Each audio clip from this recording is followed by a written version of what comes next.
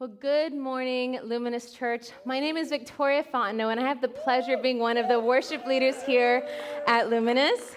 And I'm just so excited to share a message in this Modern Miracle series with you all. So I used to think that healing was only miraculous if it took place in an instant. Anyone else ever feel like that? If you're watching online, you can put like a hand up emoji to say like, yeah, me too.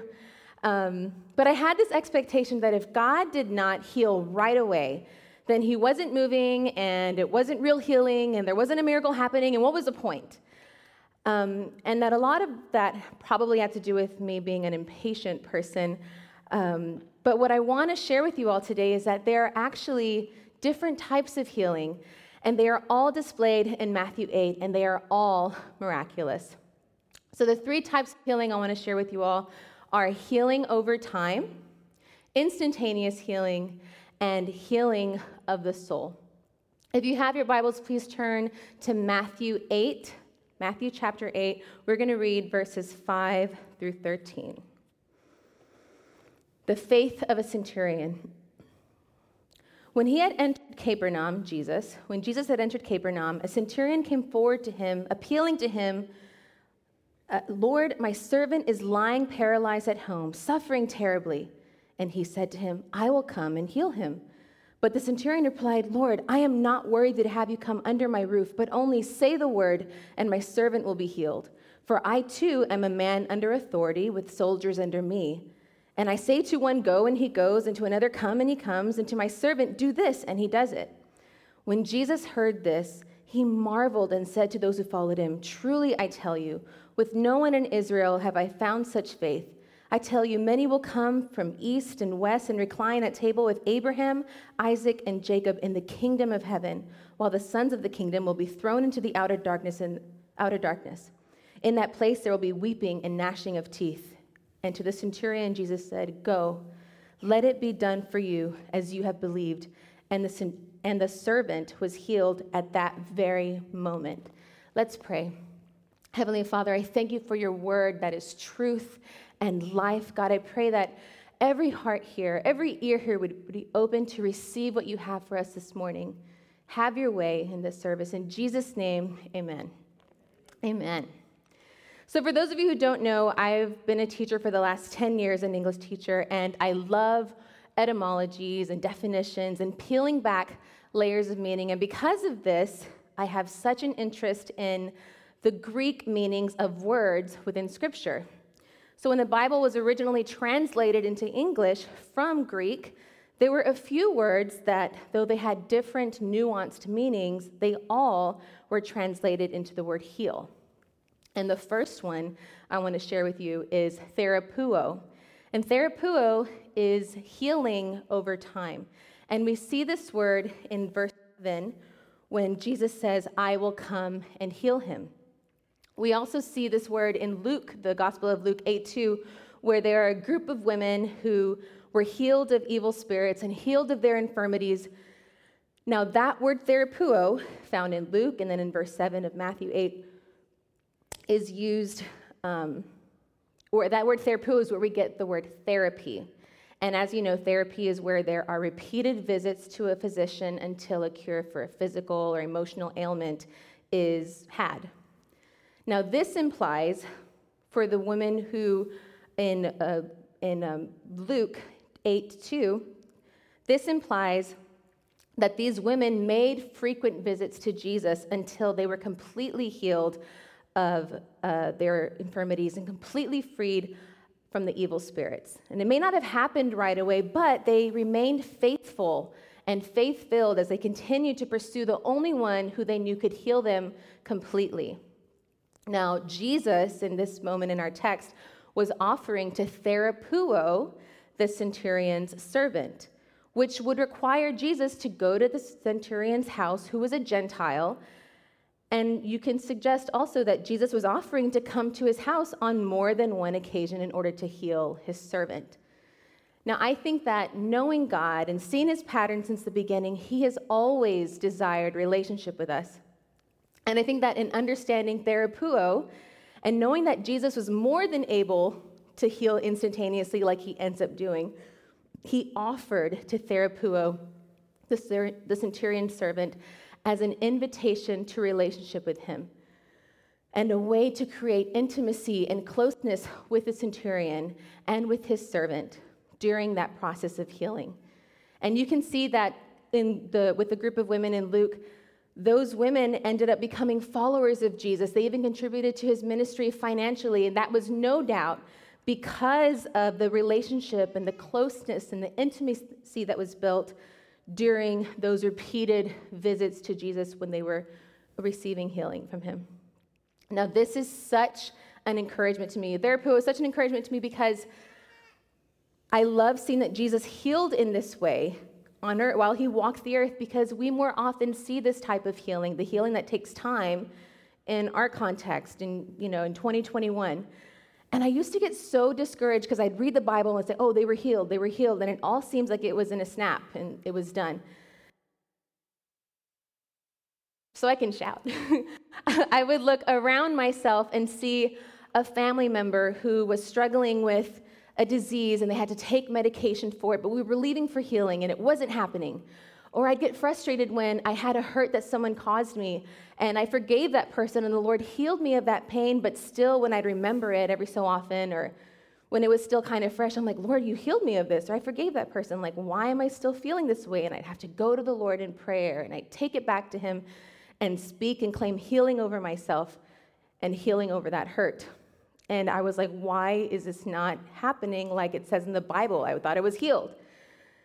Well, the Bible says that we're being perfected in God's image, and God is still working and healing us as we go to him with our pain and our struggles and our sin.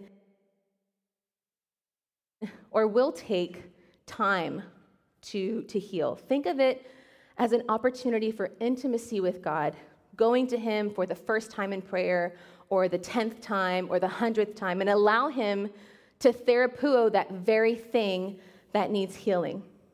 James 1:2, when you meet trials of various kinds, for you know that the testing of your faith produces steadfastness,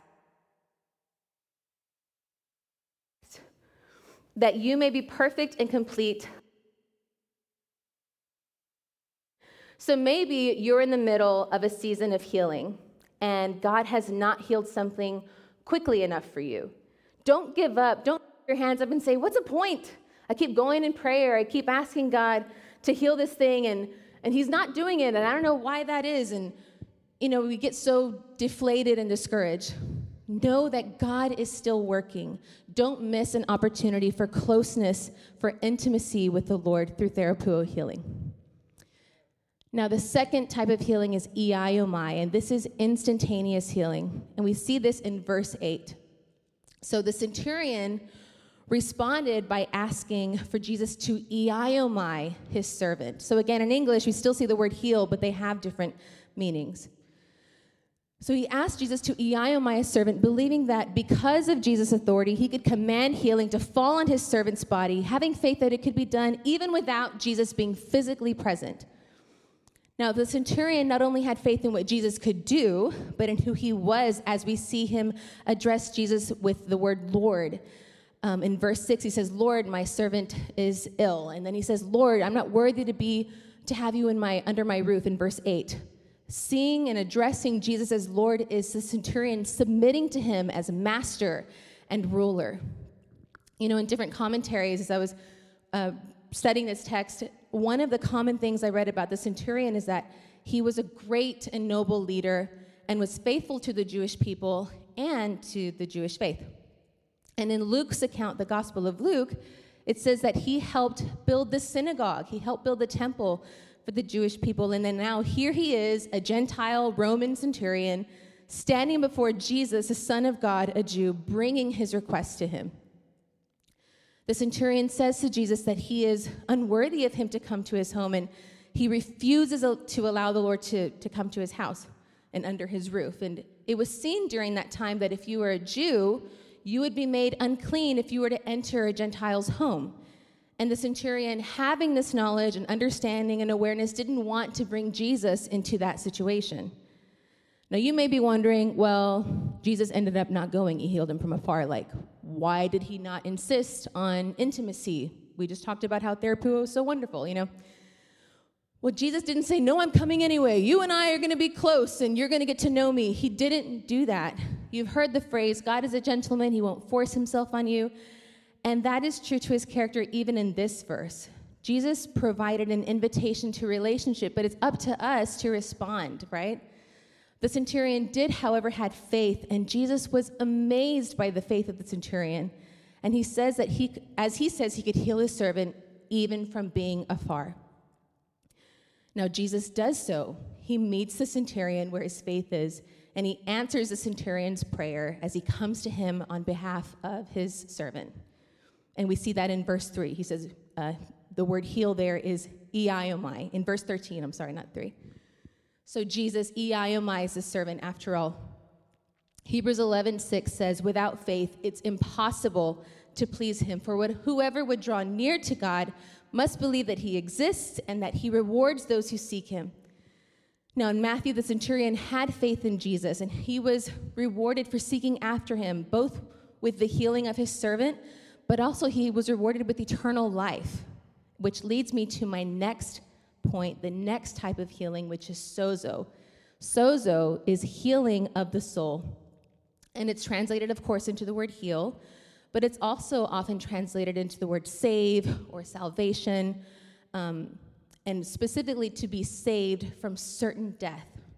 And I want to point out verse 25 of Matthew 8, where it says, or where Jesus and his disciples, they're continuing their journeys. They go into the Sea of Galilee. They're in a boat, and a torrentious storm begins to take place, and their boat is being flooded with water, and the disciples go and wake Jesus, saying, this is verse 25, save us, Lord, we are perishing.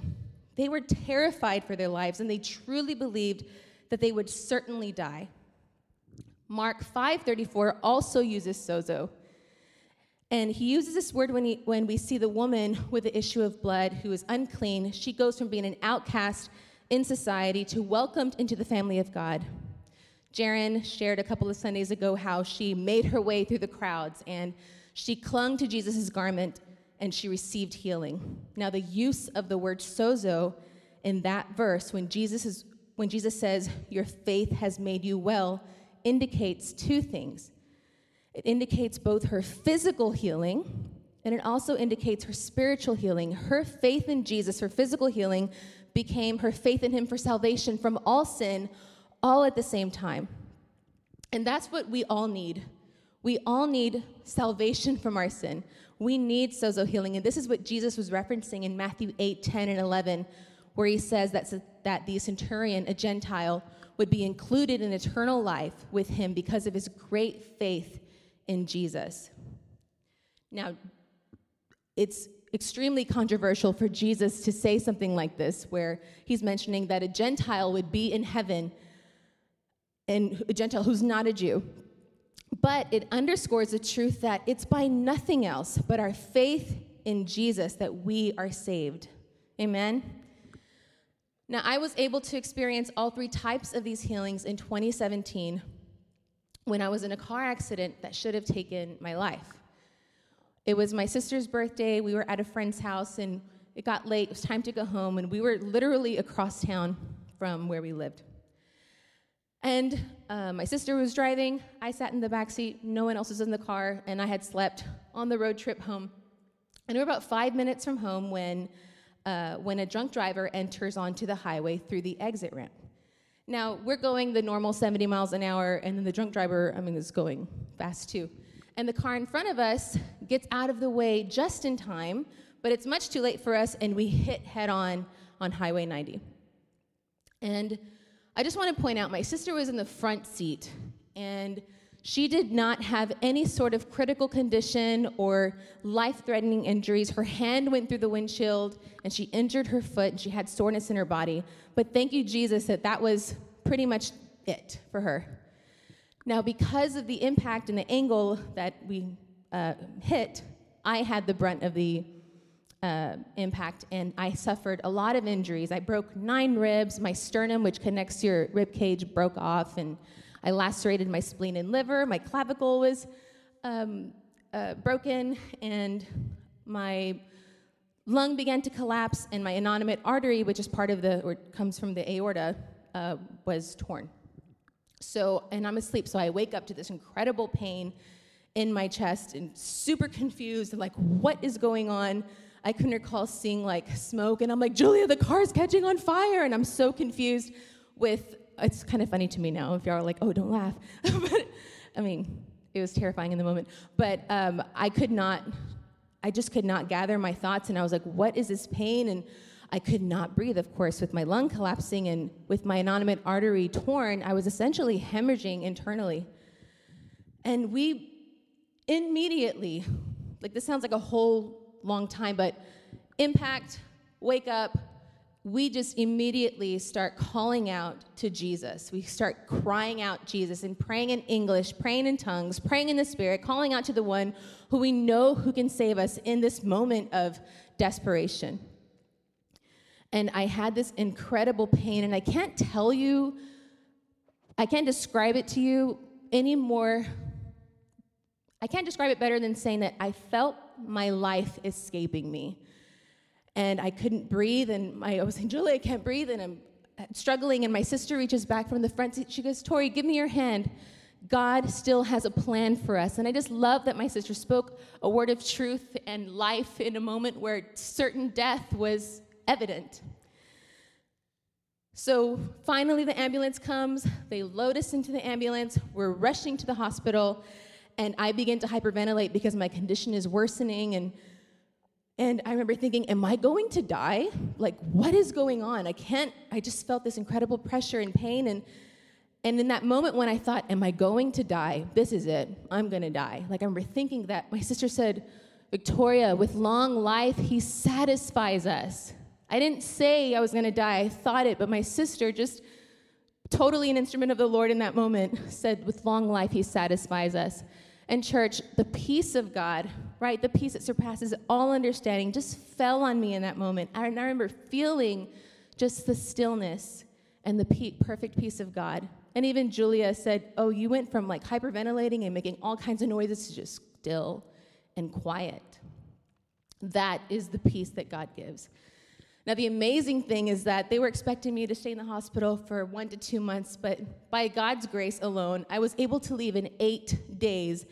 And not on we hope she'll be okay, but it was really, yes, amen, thank the Lord. That is such a tremendous thing that he did for me. But with confidence, man, you're good to go home 8 days later, which was a shock to everyone. And they were also amazed. I got to go to a follow-up appointment with my surgeon, and this is just such a faith-building memory that I have. I went to meet with a surgeon who worked on my heart in the OR. And he sat me down, and he's showing me these images. He's like, okay, so we got to tell you, when you came into the OR room, when we opened you up, we like paused, and the other surgeon and I looked at each other. When we saw your heart, we looked at each other in disbelief because we could not believe that you didn't bleed out. He said your innominate artery was not partially severed or torn. It was completely obliterated, like a small explosion. He said, and I don't know if you believe in miracles, but there's no way that you should have survived, he said. And of course, I was like, crying. But that's incredible. That was sozo healing. The Lord saved me from certain death, at the same time healing me instantaneously with EIMI as blood continued to run through my body when it should have run out. I love EIMI healing because as we see in the story with the centurion's servant, God can heal without being physically present. And just as the single word, Jesus did it without going to the house. He has that kind of authority. My sister and I did not receive a laying on of hands in the middle of the highway at the scene. There were no people gathering around us in prayer physically in that moment. But our family and our friends and this church and our global movement of churches came together praying and interceding on behalf of my sister and me. People in South Africa and Philippines and all over Europe and in South America, all over the United States, coming together. And the Lord responded to a faith-filled and faithful people who were believing for something miraculous to take place, even when it seemed like a complete impossibility. Now, I got to tell you, church, because you're like, well, that's great for you, but what about, you don't always hear these kinds of miracle stories. I have to say, even if God did not save my life that day, even if he didn't heal me the way that he did, I am confident that I would have been one of those reclining at the table with Abraham, Isaac, and Jacob, because he already completed that sozo healing. That's the most important thing, is that I would have been with Jesus, my Savior and my Lord. I already experienced that sozo healing and responded to the invitation to faith in him, to follow him. So after I left the hospital, went home, 8 days later, I dealt with depression, and I recognized it because in my teen years, there was like a good bunch of time that I was like depressed. And I recognized that again. And part of my testimony in my teen years was like, man, I was depressed, but God gave me joy. And here I am in 2017 without that joy that I loved and clung to and knew was from God. So I went into my closet and I got on my knees and I was praying, Lord, I don't feel the joy that I know you've given me, that I know comes from you. And I should be so thankful, and I should be overwhelmed with joy because of the miracle you've done, but I just feel so apathetic toward everything. I don't really feel anything sometimes. And so I'm just here to receive your joy. Just pour it out over me, God. I'm laying everything down. Heal me of this feeling. And then I got up from that closet, and I left feeling the same way. I didn't feel the fullness of joy. And the next day, I went back to my closet, and I got on my knees again. Lord, I'm here again, God. I'm here to receive. I'm laying down these feelings and these dark thoughts of death and these emotions, and I receive the joy that only comes from you, God. I'm here to receive.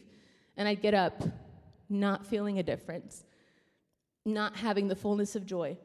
And I'd go back again and again, faithful and faith-filled, meeting with the Lord, even when I didn't see a change or feel a difference, but I was just confident knowing that he could restore the joy that I had before.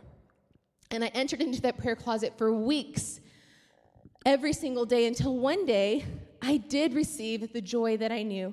I was filled to overflowing, and I began to laugh just uncontrollably. And I clearly heard the Lord say, Victoria, there is joy in the waiting, because that's where I am. That was a real life understanding of James 1, 2-4, right? Count it all joy, my brothers, when you experience trials of many kinds. And that was also a real life experience of Therapuo. Through Therapuo healing, I was going to God, faithful, right? Continuing to go. I don't see a difference. I don't think I want to come see this doctor anymore. They're not doing any change. No, faithful to know that the Lord would do the miracle, and faith-filled, completely trusting that he would do it. In Therapuo healing, you're getting to draw near to the Lord and come to him and visit with him and develop intimacy with him as you pursue him in that process of healing. And yes, EIMI, which is instantaneous healing, and Therapuo, which is healing over time, are both aspects of what Jesus came to do. Ultimately, though, he came for sozo healing, which is the healing of our soul and our salvation from certain eternal death. Now, Matthew 1:21 says, she will bear a son, and you shall call his name Jesus, for he will save his people from their sins. Save, that word save is sozo. These are the words of an angel who appears to Joseph in a dream to tell of Jesus' purpose, foreshadowing that he is the Messiah, the one who would save his people from eternal separation from God. Jesus lived a perfect life, and he died a horrific death in our place. And the word says that by his stripes, we are healed. He's already paid it all. He's already made a way. All we have to do is respond and say yes and be faithful and faith-filled and believe for his perfect plan and will for our lives. So I want to invite you to sit in silence for no more than a minute. And we're going to ask the Lord to show us an area of our life that needs healing. And having full faith that God's going to reveal it to us in this moment, we're just going to believe and just quiet our minds, quiet ourselves, and just listen for the voice of God as he makes that revelation to us. He's going to do it. Let's do that now.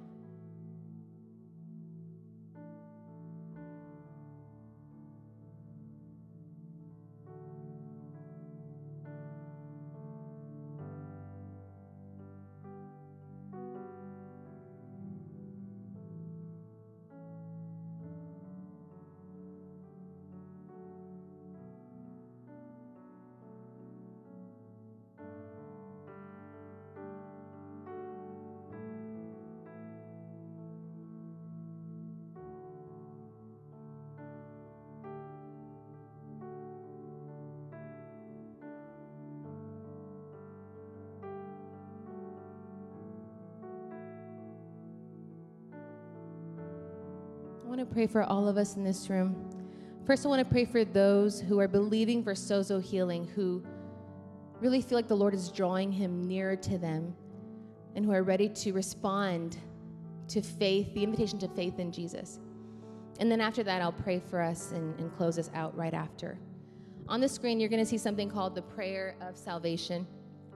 And many of you have prayed this prayer before, but maybe this is the first time that you're about to pray this, and you really feel led to do it. I say to you, do it with full faith, and just earnestly mean every word that is up there, and make it a declaration for yourself to follow the Lord. And if you've already prayed this before, I invite you to pray it again as a redeclaration of faith as we pray alongside those who are inviting Jesus and responding to his invitation for the first time.